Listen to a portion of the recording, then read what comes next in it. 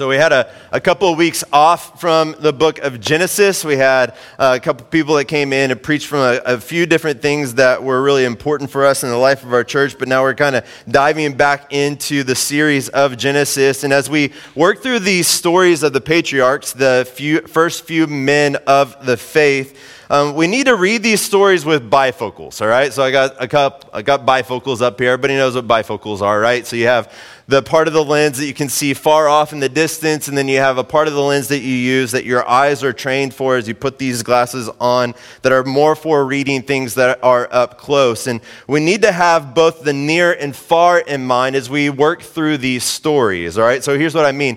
Each of these stories reveal how God is fulfilling his promises, all right? So this is what we view in the distance. These are the things that are far off. We're looking into what God is doing here as we read through these stories, as he's fulfilling these promises that he's given to his people. So we're seeing how God is taking these incremental steps and fulfilling the promises that he's given his people. But each of these stories also are instructing us in the Christian life. That's the near. That's what we need to pay attention to, what God's doing in each of these individuals' lives, because they pertain to what it looks like for us to walk with Jesus here and now. It speaks into our present story. And so we see both the near and far in the story that we're looking at tonight. We see steps towards God's provision of the promised land here that's happening, all right? God's teasing out this story, the promise that he gives to Abraham in Genesis chapter 12. We see steps towards that. That's the far off, but we also see the personal experience that each and every one of us in the day-to-day life experience as well, and that's conflict. You see conflict that happens here. That's the near, and it's I feel led to focus on that latter part, the conflict tonight, instead of the former, even though they're both there, and we'll see it as we work through the story. And so here's why I want to do this. Here's why I want to focus on the conflict side. It's because each and every single one of our lives is filled with conflict. Every day we experience conflict. Conflict is everywhere. And look, it doesn't take breaks. It doesn't have a day off. It's there every single day. You wake up and you experience conflict. Who gets the shower first in the morning, right? Or who's the one that's getting coffee ready? What's for breakfast and who's making it? Like, there's differing opinions on that as soon as you wake up in the morning, right? Then conflict continues as you go to work or you run the home. You have failed deadlines, and so you have to have conflict at work, and you have to have those hard conversations. You have things with little children, which you know are just these stages for conflict in your home. They're just a constant conflict upriser within the home, aren't they? You're constantly having to manage conflict with kids. And then you close your day with conflict, right? Like, you have the bedtime routine. If anybody has tried to put pajamas on a child at bedtime, you know that there's conflict, right? You also, who gets the TV at night? Who gets the final TV show? Who gets the sink before, as you're getting ready for bed, you yourself, right? Like, you have all these things. There's constantly conflict in your life, varying degrees, but it's always there. And so I think we need to talk about it. And I believe this story gives us a good pattern for how we deal with conflict in our life. So here's what we're going to do tonight, all right? Here's what we're going to do. We're going to ask this story a few questions. We're going to ask this story a few questions about conflict, and here they are. Here's the three. Why do we experience conflict? It's like, why? We all just want a relationship that has like the tag on the forehead of like no conflict, right? But it doesn't exist. So why do we experience conflict? Second, how do we resolve conflict? If it's always going to be there, then how do we live into it? What does it look like for us to step into conflict in a way that honors God, that reflects Jesus, and loves another person?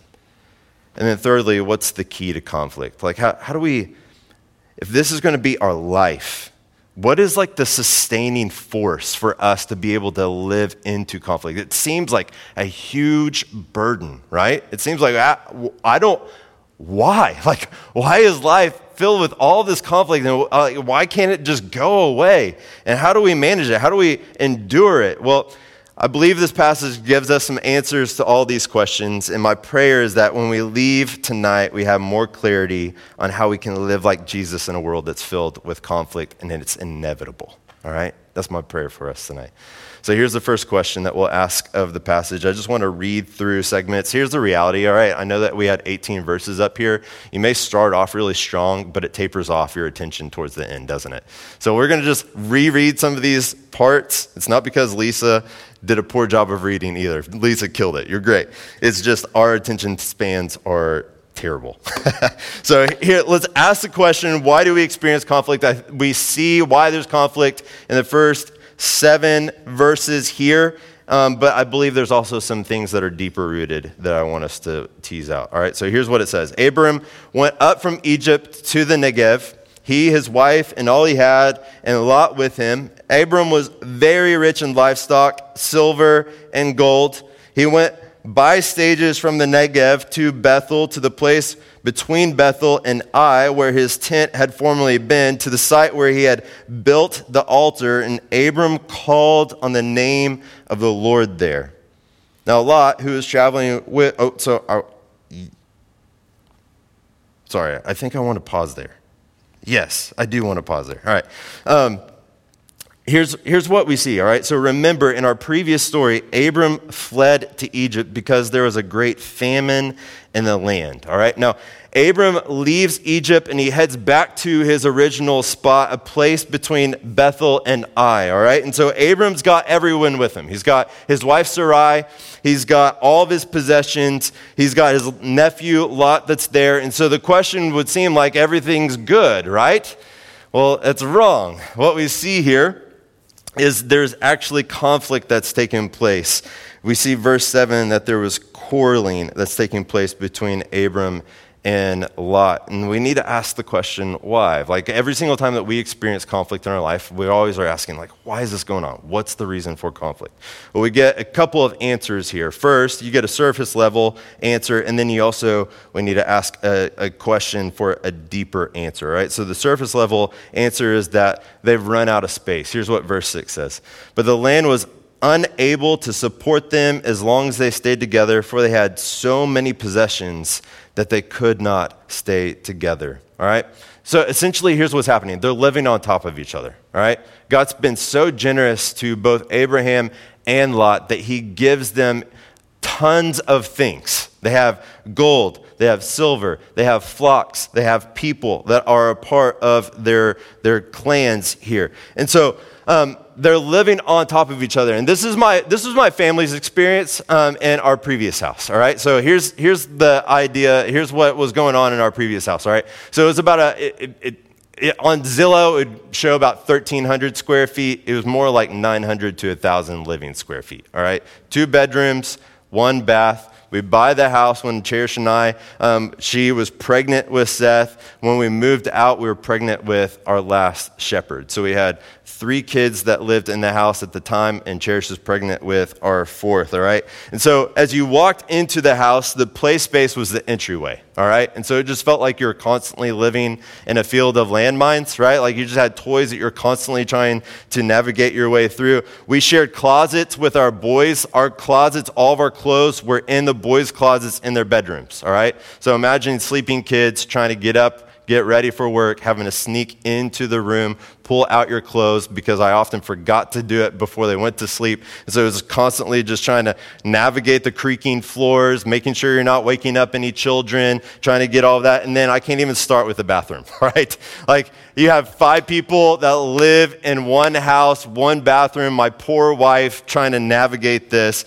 There was just constant conflict whenever you live on top of each other, right? There's just constant conflict that's happening. So at the surface level, that's what's happening here with Abram and Lot. God's been so kind, so generous to them. You've seen more and more that God has blessed them with, and so they're living on top of each other here, and conflict resides. But the Bible tells us that there's a deeper answer to why there's conflict that's going on here between both Abraham and Lot, and we see that in James 4, verse 1. Here's what it says. What is the source of wars and fights among you? Don't they come from your passions that wage war within you? All right? So look, they're living on top of each other. There's conflict that's happening, but the real reason why there's conflict that's happening is because they have sin that resides in their hearts. That's what James is saying to us whenever he says that you have passions that wage war within you. Look, there's spatial problems that set the stage for conflict here in this passage, but our hearts are where conflict really starts. And this is because of the sin problem that we all have inside of us. An old pastor put it like this, all right? Our hearts are sin factories, all right? So here's what happens inside of us. We have the tendency to take good things, and then we take them and we turn them into ultimate things. So we take the good things of our life and we set them on the conveyor belt, the factory of our hearts, and so they ride the conveyor belt until they become the idols that we revolve our whole life around. The good things that he's blessed us with now become the ultimate things. And what's that thing that resides or happens after that? It's conflict. It's because of the sin that dwells deep inside of us. So let me give you a couple examples. We don't know exactly what are the things that are residing in the hearts of Abraham and Lot here or their herdsmen. We could probably assume, but I think the thing that we need to wrestle with more is what's actually residing in our own hearts. That's where we really need to go. And so here's a couple examples, all right? Taking good things and making them ultimate things. So for your own life, what happens when the luxuries that we like to call essentials in our life, what happens when these things break in your life? Hypothetically, an air conditioner, all right? If you know, you know, right? What happens to your home whenever the luxuries that you live with break? What happens? Conflict, doesn't it? Conflict happens. There's things that we have placed that are good things in our life that become ultimate things. And here's what that conflict shows us is that we have a tendency to idolize comfort and we don't know how to handle normalcy, let alone hardship. It brings about what's really residing in our hearts. So imagine another situation. You have a date night scheduled, and then the babysitter falls through. What happens inside of you? What happens inside? Who gets it? Maybe that's a better question. Who's the one that gets it? You ream out on. Is it the babysitter or is it your spouse, right? Who are you saving up the tension for? Here's what may be going on inside of your heart. You have grown to so deeply love pleasure, and you can't live with disappointment or pain in your life. Can I keep going? You have a project that goes without a hitch at work, but then the next staff meeting rolls around or your next team meeting. I mean, this project has been pristine, right? It goes exactly as planned, great results for the company, but it doesn't get mentioned at all at the next team meeting. What happens inside of your heart? How do you deal with being overlooked and not getting the recognition you believe you deserve? Does conflict reside? Like, what's going on inside of you? All right? All right, imagine you're a planner. Some of us, we're meticulous, right? Like, we love having everything teased out to the very smallest iota. But what happens when someone comes in and offers just a nice suggestion? You know? They want to come up and, yeah, that sounds nice, but what about if we add this to the schedule? What goes on inside of you? Maybe there's something that's going on inside of your heart where there's a control issue and you don't know how to live with unpredictability. Ambiguity just sets you ablaze, right? Last one. What about when you feel left out? A group of people that you love, they go and do something, but you don't get the invite to go and be a part of it, and so you feel left out. How do you respond? What goes on in your heart? Our society tells us we deserve acceptance and that others are responsible to give it to us, but here's what's really going on in a lot of us is that we fear rejection and we don't know how to deal with it.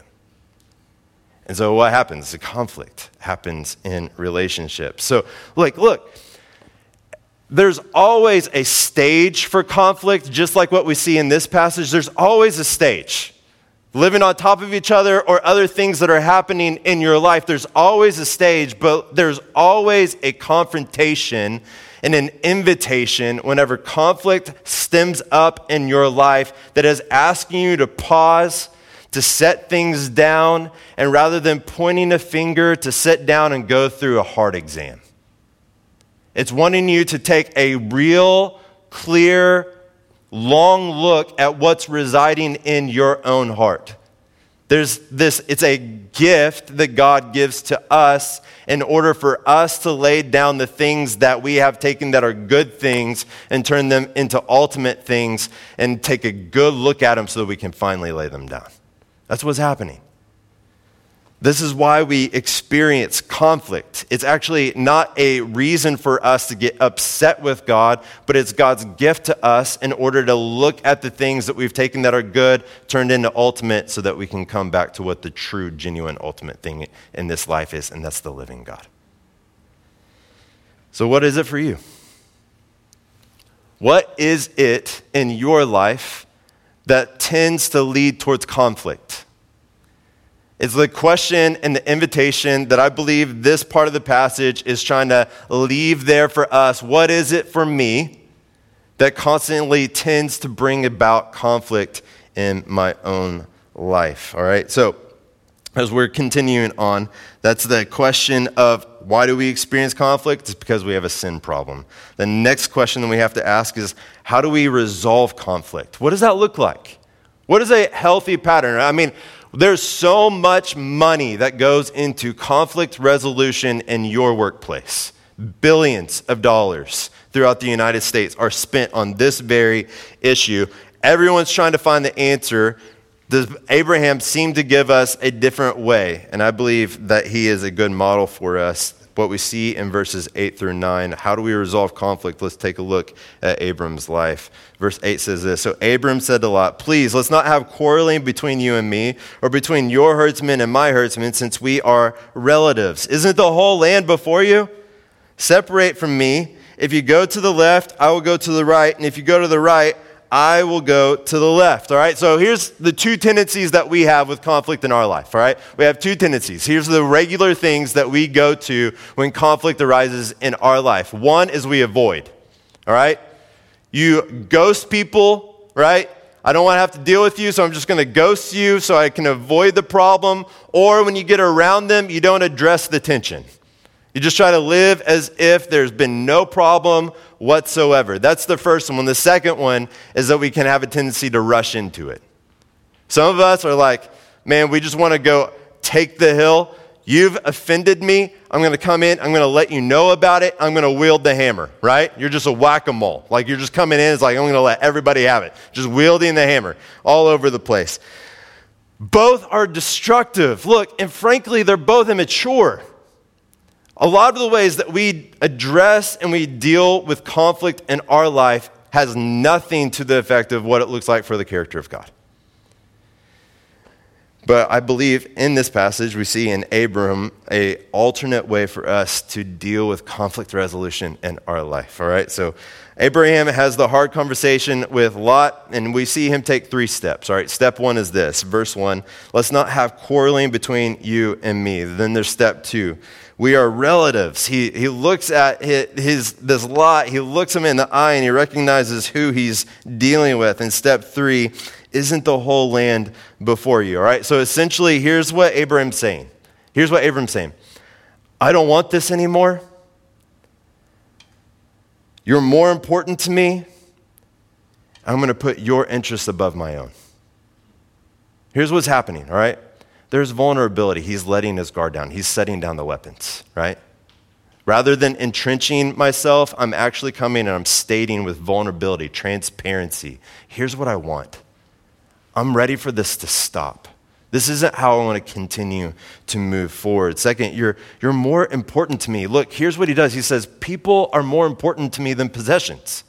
I value my relationship with you over the things that I possess. He lays those things down, and then I put your interests above my own. There's a sense of humility and, look, self-denial that happens here when it comes to Abram's life. Look, he's the one that's received the promise, not Lot. But who's the one that lays the preference down here? It's Abraham, not Lot. And it's because he understands what needs to take place in order for this conflict to be resolved. And he's willing to sacrifice in order for it to take place in his life. Now look, has anyone ever done this to you? All right? Have you ever been in a conflict with somebody where they come and with a sense of vulnerability say, hey, look, I want to lay down the weapons. I want to lay down the weapons. I want to stop being entrenched. I want to lay before you. I don't want to fight anymore. Let's find a way forward. They come and they say, you're more important to me than the issues of this conflict that are taking place. And then lastly, that they're willing to put your interests above their own. Have you ever had anybody do this? All right? If you have, it's incredibly disarming, isn't it? It's incredibly disarming. All right, so here's an instance in my own life. All right, so working at a church on staff, pretty large church, and so we had office buddies. All right, so I have an office buddy. He works catty-corner across the room from me. I'm overseeing groups for our main location at this church. This other guy oversees all the benevolence mercy ministry. All right, so I'm new to this position. The history for my role and how these groups would participate in his ministry is that they would be the ones that were dependent upon seeing the benevolence ministry of the church move forward. All right, so I step into this. I'm trying to bring new initiative. I'm trying to do things that are moving this ministry of groups forward in the life of the church. Meanwhile, he's calling shots for the groups that I'm supposed to be overseeing. Right? What happens? Conflict. All right? Not healthy conflict. You know what happens? So this is announced at a church of about 1,800 people at that point in time. It's announced on stage. I have no idea that this is about to be announced, that the groups that I'm supposed to be overleading are now being called and to step into and lead forward a new initiative that's happening Mercy Mondays on Monday nights. And so this has been decided without having come to me to talk to me about it. You know what happens? I come in, I am on fire on Monday morning, but I am completely unhealthy, right? Cold shoulder, really short, quick in my response to him. And here's what happens, all right? His name is Josh Thomas. Josh Thomas recognizes what's going on inside of me, and he comes and he says, Josh, I don't know what's going on, all right? I don't know what's going on. I can tell you're upset. I can tell you're frustrated, and it seems to be bent towards me. And he's like, look, this is not the way that I want us to move forward, all right? I know you're new in your role. I know I'm new in my role. I want to find a way forward. Look, Josh, us being in the office together and moving ministry forward is more important to me than me trying to win with whatever is going on in this particular issue. Look, Josh, whatever has happened, I'm willing to set that thing aside so I can help you in moving what you feel is being offended here and you moving your obstacle and your goal and your dream forward. That's what Josh did to me. It completely changed the tone of the conversation. It was a way in which God humbled my own heart in the way that he stepped in. That's what you see with Abraham happening here with Lot. Abraham steps in and he says, look, I don't want to fight anymore. This quarreling that's going on between us, I don't want this. This is not what I want moving forward. I'm willing to expose myself here in order so that we can move forward. I love you more than the issues that are at hand here at Place. The herdsmen that we have in both of our tents, let's figure this out between you and me. You're more important, all right? In fact, look, I'm willing to give you preference of the land. Whatever you want to do, look, you choose. You get the first shot. You get the first call. Where do you want to go? You go to the left, I go to the right. You go to the right, I go to the left. You make the call. It's your preference, your interest above my own. Now, that's the way forward, all right? If you have any hope in conflict, you have to have someone that's willing to take the first step in the midst of the conflict in order for there to be resolve. Now, but here's what I love about this passage and what I love about the Bible is it's brutally honest, all right? Because just because you take these steps doesn't mean that you're going to get the response that you desire, all right? And that's why we look at verses 10 through 13, because what we see here is that it doesn't end clean, all right? Showing the humility and self-denial it doesn't bring the results necessarily that I think maybe Abraham was looking for here, because Lot is kind of a punk, all right? He takes advantage of this whole entire situation. Here's what it says in verse 10. Lot looked out and saw that the entire plain of the Jordan as far as the Zoar was, well watered, everywhere like the Lord's garden in the land of Egypt. This is recalling back before sin entered into the world, talking about the rivers that flowed out of the Garden of Eden in the land of Egypt, where Abraham has just come from, where he's trying to find respite from the famine in the land. This place is luscious. It's green. This was before the Lord destroyed Sodom and Gomorrah. And look, verse 11. So Lot chose the entire plain of the Jordan for, himself. Then Lot journeyed eastward, and they separated from each other. Abram lived in the land of Canaan, but Lot lived in the cities on the plain and set up his tent near Sodom. And look, here's maybe an idea of where Lot's heart is bent. Now the men of Sodom were evil, sinning immensely against the Lord. Who does Lot look out for here? Himself. He takes advantage of the whole entire situation. What does Abraham do? He comes, he shows vulnerability. Look, I don't want this anymore. I don't want the quarreling that's happening between our two clans. I love you more than the issues that are at stake here. I'm willing to give you first preference. What does Lot do? Okay, great. I'm going to choose that land. That looks awesome. I'm going there. In fact, I'm going today. Later, Abraham, thanks for all that you've done for me. I'm taking all of my stuff, all the things that I've benefited because I've come here with you. I'm taking all that stuff. I'm going to that land. Deuces. That's what happens here. It doesn't end clean. Look, this is really helpful for us, all right? Because here's the reality. Just because we take those steps that Abraham does in order to see conflict resolved in our life does not mean that it's going to end the way that you want.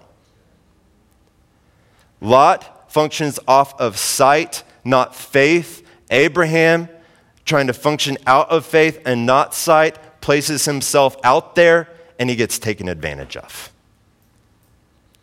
But look, it's still the way forward. This is still how you are to deal with conflict. If you look at this, who models the character of God? Is it Lot? No, it's Abraham. And he's willing to put himself out there in order so that he can see a person that he cares for and model the character of God will be the rule and the pattern of his life, all right? So look, this begs the question, all right? This sounds really great, but we all know what the experience is like. So what's the key to conflict then? If this is the case, if we try to function as Abraham, at times it is going to bring the resolve to conflict that we want in our life, but it doesn't mean that it's going to be demanded or it's not going to be perfected. It's not going to be the exact result that you can expect in every situation. Then how do you keep going? How do you keep going and trying to practice what Abraham has done here without growing cynical? How do you keep going forward where you're trying to engage in conflict, where you don't just throw in the towel and just I'm just going to look out for myself, forget this other person, and I'm just here for me? Well, I think we find the answer in verses 14 through 18, all right? So what's the key to conflict? Let's look at it. Verse 14, after Lot had separated from him, the Lord said to Abraham, look from the place where you are. Look north and south, east and west, for I will give you and your offspring forever all the land that you see. I will make your offspring like the dust of the earth. So if anyone could count the dust of the earth, then your offspring could be counted. Get up and walk around the land. It's like he's just an invitation, hey, go, take a look at it. It's awesome. Get out there. Go take a look at it. Take a look at this land that I'm giving you through its length and its width, for I will give it to you. So Abram moved his tent and went to live near the oaks of Mamre and at Hebron, where he built an altar to the Lord. All right? So, before we kind of get into the nuts and bolts of it, I want to give you a bit of my wrestle this past week. All right? So, just trying to be really honest, full disclosure, I really struggled with this part of the passage this last week. All right? And here's why. It reads like God approves Abraham because of his actions. Do you get that whenever you read this? Like as I was reading through this, whenever you look at this, it reads, here's how it reads to me, all right? It reads as if Abram does something that brings delight to God, and because of that, God approves of Abraham. And he's like, hey, I'm going to continue to move forward with the promise for the land that I'm going to give you. Like, go take a look at it. Explore it. It's great. It's luscious. Amazing. It's all going to be yours. Like, the people that are going to come from you are going to be immense. It's because you have delighted me, Abraham. You've done exactly what I've looked for. And look, this kind of conflicts with a lot of what we believe about salvation, doesn't it? Like, so I was wrestling with this. I was actually talking in my office with Lucas this past week of like, how do I resolve this? Like, what does this look like? How do I do this? It all changed for me when I kind of went back to the beginning of the story, all right? It all changes as you read the story in light of the previous one, all right? So what happens in the previous story? At the end of Genesis chapter 12, the severe famine hits the land. And so Abraham gets his family, he gets his possessions, he gets Sarai, he gets Lot, he takes them to Egypt to try to flee the famine. And what happens here is faithlessness, right? Abraham functions without faith. What happens is they're on the way to Egypt. He devises a lie that he's going to tell all the Egyptians that Sarai is his sister.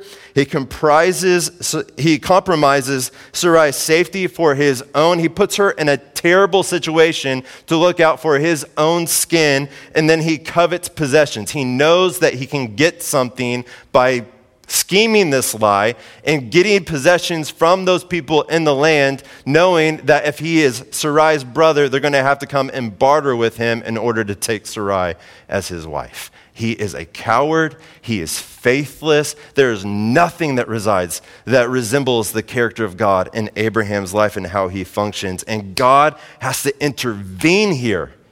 He has to come to Pharaoh in a dream in order that Pharaoh and his house aren't consumed with plagues. And so Pharaoh comes to Abraham and is like, why did you lie to me? Look how you've compromised my whole entire household. Like, take your wife, take all your possessions, take Lot, get out of here. Faithless. But consider how the story opens here. Go back to verses 3-4. So Abraham, he's traveling back from Egypt to the land of the Negev, where he came from. And look what happens in verse 4. And Abram called on the name of the Lord. The reason for God's approval here is not because of the work that Abraham had done, but it's because of his repentance. So here's what we need to recognize here before we can move on to what the key to conflict is, all right? God doesn't approve of Abraham because Abraham handled Lot properly. That's not why God's approval is upon Abraham. Abraham handled Lot properly because he had a heart of repentance. That's why he was able to navigate the conflict in the way that he could with Lot here. That's what God approves of. Not because Abraham did everything well in the eyes and the sight of God. It's all because Abraham repented that he was actually able to carry out conflict well with Lot in his very own life. And so here's what we need to see, all right? The approval of God on your life stems from repentance, not from anything that you can do before him or earn or deserve his care and concern for you. But look, this also streams throughout all of your entire life, including your conflict. You want to know what the key to conflict is? Long-term and short-term? It's repentance. It's repentance. So look, it's because the key to conflict in your life is repentance, that in short term you can identify and turn from the sin that conflict exposes in your life. If conflict is God's gift to expose your heart, then it's because of repentance that you can look at your sin and then lay it down before God and turn in a different direction. That's what Abraham does here, right? Like, Abraham sees what he's done in the land. He leaves Egypt. He's walking, right? He's walking in sin as he goes to Egypt. God confronts him. He turns away from it, but he turns to the living God because he calls on the name of the Lord. He's in action, saying, look, I'm going away from you, God, as I go to Egypt. As he goes away from Egypt, he's turning back to the Lord, and it is clear proclamation of his trust and dependence on the living God. And look, it's the same way for you and me. And it's what is actually allows him to deal with his own heart sin issues that can then now come and have a hard conversation with Lot so that he can try to work reconciliation in his life that has already been won for him in his relationship with God. But look, it's also long-term how we live into conflict. Because look, we need to understand the difference between righteous repentance, or like a religious repentance, and a genuine repentance.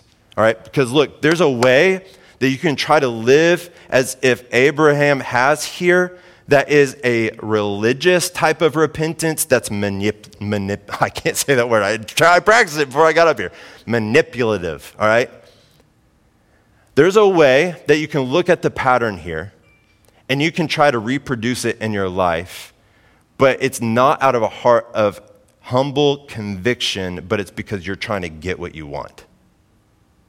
There's a way that you can try to reenact what Abraham does here that's selfish, that is self-righteous, that you're trying to prove to God that you have your stuff together.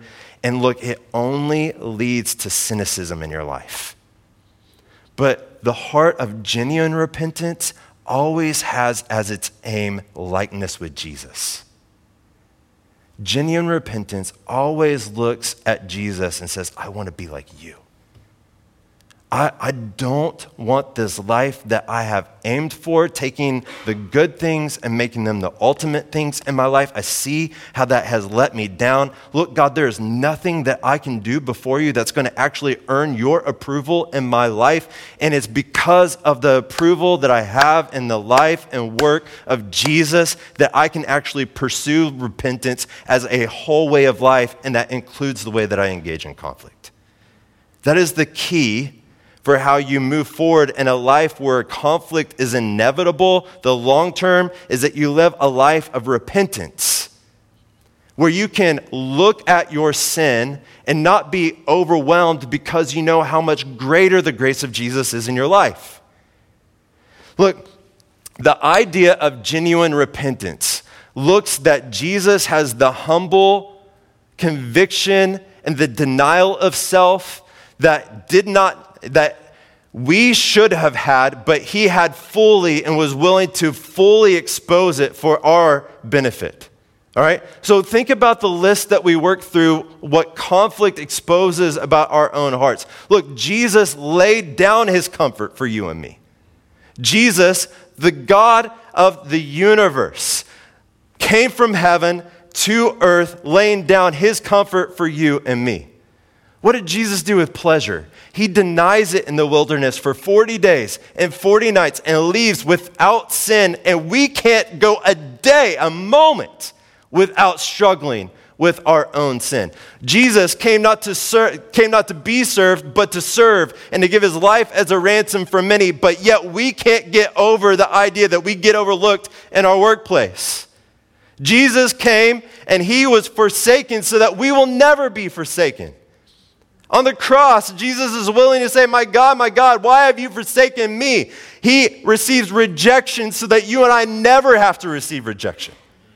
Everything that Jesus has done for us, we look at what he has done and we say, I am so completely sinful. My heart really is a sin factory. And I can't do anything about it. There's nothing, absolutely nothing I can do about the state of my sin problem, and conflict is constantly reminding me of the state of my own heart.